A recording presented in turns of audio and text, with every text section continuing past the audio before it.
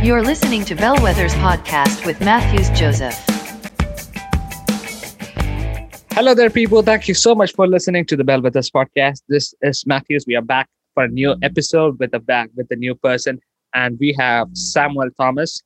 Samuel Thomas is the co-founder and CEO of Sputnik. It's a software company which we'll be dealing with a lot more in this conversation, and he's also a pastor at Lighthouse Delhi. So we have a creative person. And fun fact that we actually on our first conversation, I actually came to know that he was my senior at college, and I never knew that. So it was like a 2010 pass out. I'm at 2019.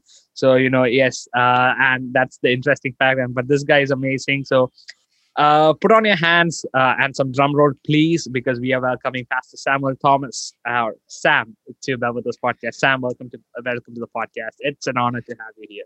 Hey, thank you. Thank you so much. It's my honor too. Thank you for having me today.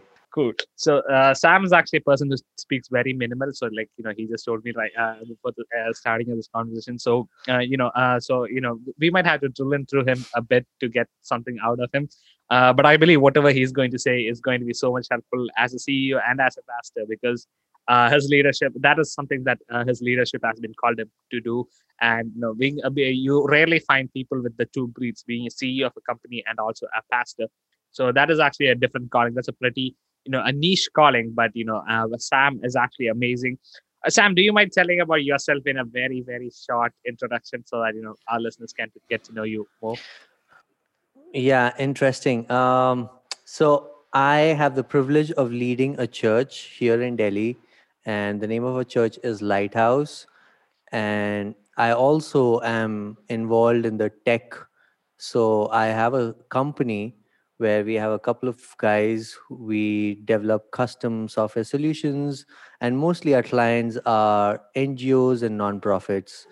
And yeah, so we deal with data visualization and softwares that is not readily available in the market, and that can be done for like a cheaper price for our clients. So that's something that we specialize in. Oh man, that's pretty cool. And so for those of you guys who don't speak nerd, we just develop. He basically develops pretty looking apps and pretty looking softwares. So so just be on the same page. So Mohit, so I think the first question that I want to ask you is this, because as since you're like a pastor and also a software engineer, how effectively are you able to manage time, like as a pastor, as a CEO for your company, and as a volunteer? Yeah, so since 2010 is when I passed out from my engineering. And since then, I was always a freelancer, and I was also a musician. So, so since then, I had to really manage my time being a freelancer and a musician. Uh, and being a musician, you never had like fixed timelines, right? Like the band would practice anytime, or they would have gigs anytime. So since then I had to somehow develop like a self-disciplined routine to manage my time. And something that has really worked for me is segmenting time. That is what I call it, and which is basically like on a Monday morning or on a Sunday evening, I figure out um, how I am going to, devote my weekly time, whether it is to Lighthouse or whether it is to my company. So, for example, right now, Monday, Tuesday, and Thursday, I've dedicated my time for my company, and Wednesday and Friday is for my church, where I sit and prepare and spend some time for counseling. So, something like that, time segmenting works every weekly on a weekly basis. And I use a lot of to-do list, weekly to-do list, just to make sure what work is pending, what work has been achieved, and what work needs to be what work needs to be carried forward to the next week. So I keep more of short-term goals, and then see what is priority, and then go at it. Wow, that's pretty decent way to manage time. So I think even I have like a lot of the sticky notes. That's how I actually also do it. So when you said to do notes, I'm like, yeah, been there. The whole point of what you're actually thinking about. So Yeah. okay, that's very cool. So since you're in the inception of Sputnik, on you guys started your company, and how far has it advanced over the years? So Like I said, when I got back after my engineering, I was actually freelancing with a childhood friend of mine who was we are childhood buddies from school, and we were just freelancing, and we did that pretty well for 5 years. But in 2015, we got a project from a a well-renowned company in Delhi. We got a project from them, and we really did our homework. We really needed this deal, so we tried to do everything to present it the best so that we could get the deal. But unfortunately, we did not get the deal. We did not get the contract. We lost the contract. So I had the privilege of asking somebody important in that company on why we lost that deal, why we lost that contract, and something that they said was interesting. And what they said was that they were not able to trust freelancers because freelancers are not very reliable. They don't provide stability. What they were looking for was a company. And that's when I realized that, me and my friend, we were working as freelancers, and that's the perception that people had. They did not see reliability and stability in us. So that was the motivation of starting Spudsnik as a company. Before then, we were just freelancers. So in 2015 is when we actually legally became like a firm, and we have advanced like pretty rapidly since then, because in 2015 we were a people of three, and in 2020, now right now, we have like about 8 people in our team and a couple of contractors whenever we need, uh, on demand basis. Wow, that's pretty amazing how you actually like in 5 years you guys have pretty much grown. And when you actually see the website, it's like pretty much you see what you I mean the name Spudsnik. So I just want to ask you, why did you name it Spudsnik? I mean, it's a very creative name. So in fact, my childhood friend was very fascinated by the whole idea of the Russian satellite that was launched by the name of Sputnik. So we wanted to keep something very similar, so we put a Z in between, so that's how it's Sputnik. Wow, that's pretty cool. Yeah, I mean, yeah, I was like, for the first time when I heard the company was like, after one of our mutual friends actually told me about your company, and then I was like, wait, there's a spelling mistake. I think there's an S in between. But then he was like, no, that's how we actually did that. So I was like, oh man, that's Yeah. pretty cool. So all right, moving on. Leading your team at church, as a pastor, as a leader for them, and leading your team of software developers. How do you think you have advanced as a leader in the leadership field over the years? Um, I would say I've learned by making a lot of mistakes, made a lot of mistakes, and I've been leading teams since right since college. And I am naturally a very relational guy, and I love having close knit people who, and inner circles and all of that. But my problem even now today is that I love excellence. Okay. And so when my team works with me, I really push for excellence. So something that I've been really learning in, especially in this period of COVID, when we could not meet as a team in the office and we had to work from home, something that I had to really learn was to pull back myself a little bit and trust my team to do the job. So earlier, how it used to be was, for example, if a software guy, he would code, I would look at his code and rewrite the code again. I was a bit of a control freak, uh, because my whole thing of excellence. But I still have excellence, as in I still push for excellence, but also to trust my team, to give them grace, so that I could pull back myself and let them grow. And there's a lot of trust needed in that. As a leader, you need to trust your people who are with you, that they are up for the job and they can do exactly, as your expectation is. Maybe not the way you think, or no, not maybe not the way I do it, but they will get it done if you trust them, if you give them grace. Yeah, I think the trust part is actually a pretty interesting one, because while we started the podcast, so during the first episode, so we actually have a team. We have a team of five. So shout out to you, all these amazing guys. You guys are awesome. So we actually have our audience here. So his name is Ephraim. So he actually stays up all night. So Indian time, he stays up like 3:30, 4 a.m. and he edits sometimes. And I ask him, "Don't you sleep?" He's like, "No, I don't. I mean, this is fine." So shout out to Ephraim for his amazing work.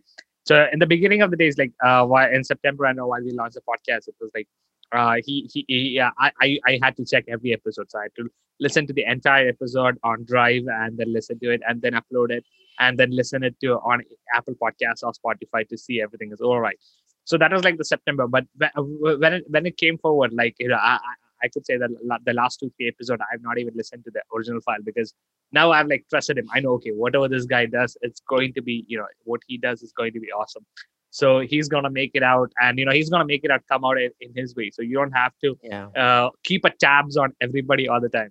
And I think that's something like I've learned as a leader, you need to trust your team, because as long as you don't trust your team in this process, it's going to be very hard for you to trust anybody. Because if you don't trust your team, then you have a trust issue. That's a leadership issue, and I think that Yeah. we had to check it out. So why you just say I thought it's better to just mention about that. But and I think it's amazing too, because as a leader, how you're grown as like I mean it's really, I mean, 8 people, and and when you said you always rewrite the code, I'm like yeah, that's like I mean it's all I mean, yeah, we are all control freaks sometimes, and not judging anybody, but yeah, I used to be too a while back.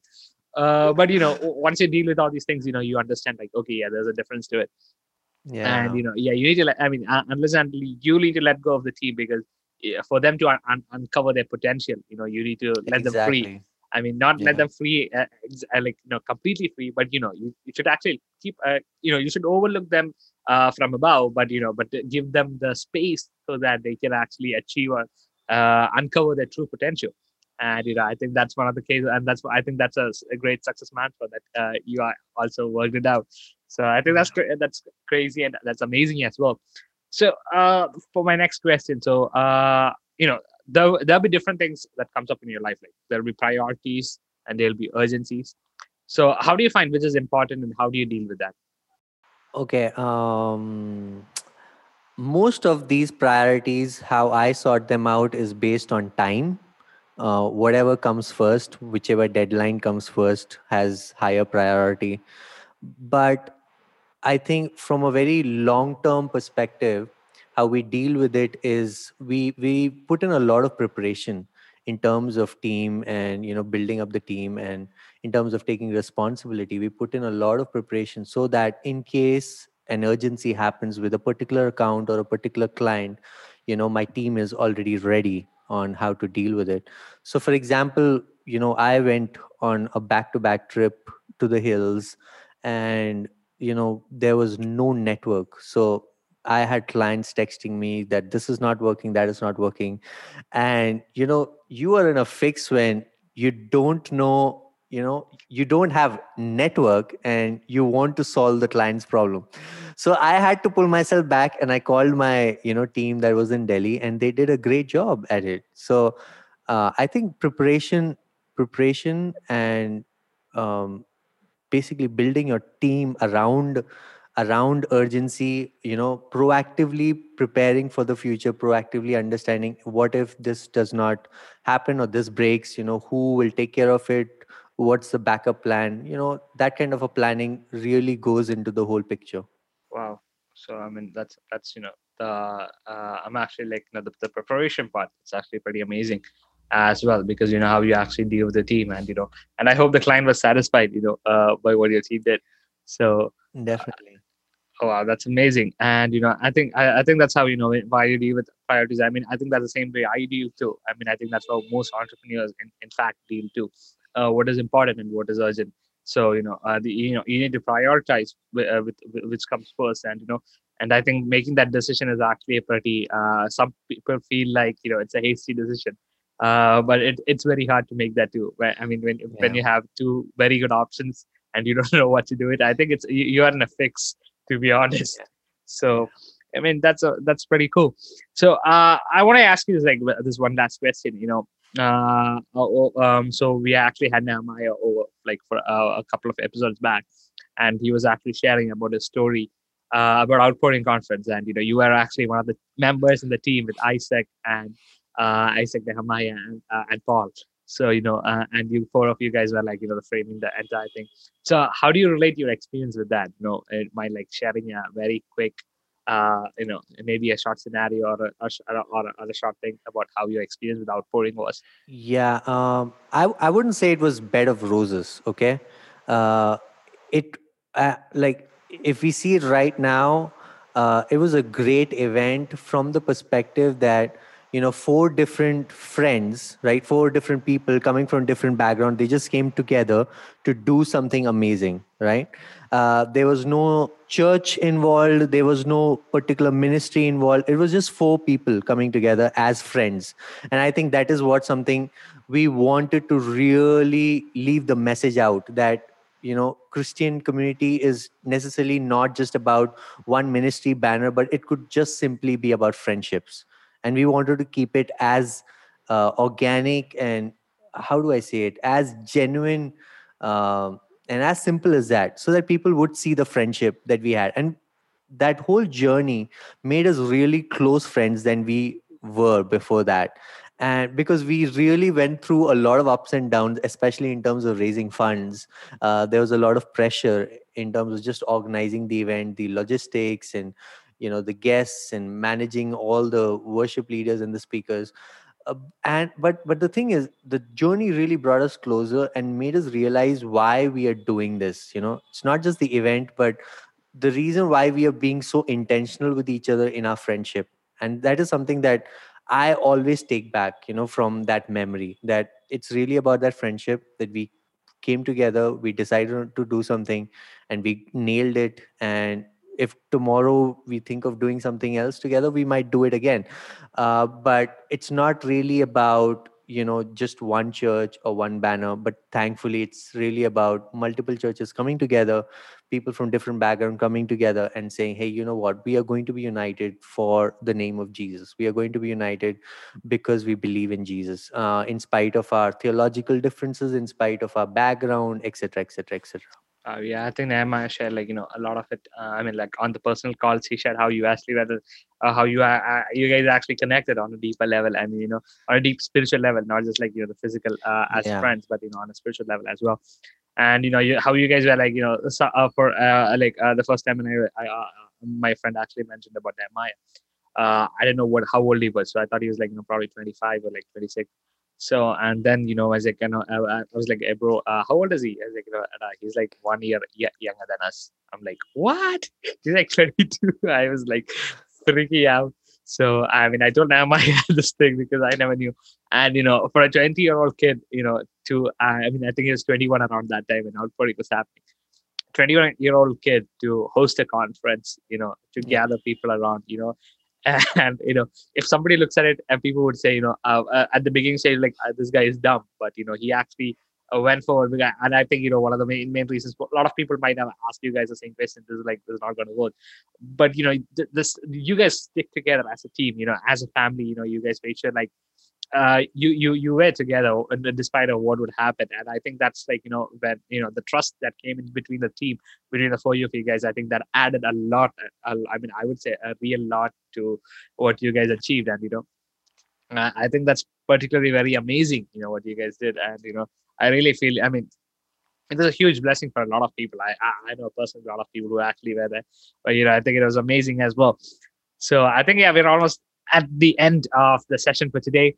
And before we close off, is there anything like the golden words or the golden advice from Samuel Thomas as a software engineer or as a pastor that you would love to share with anybody?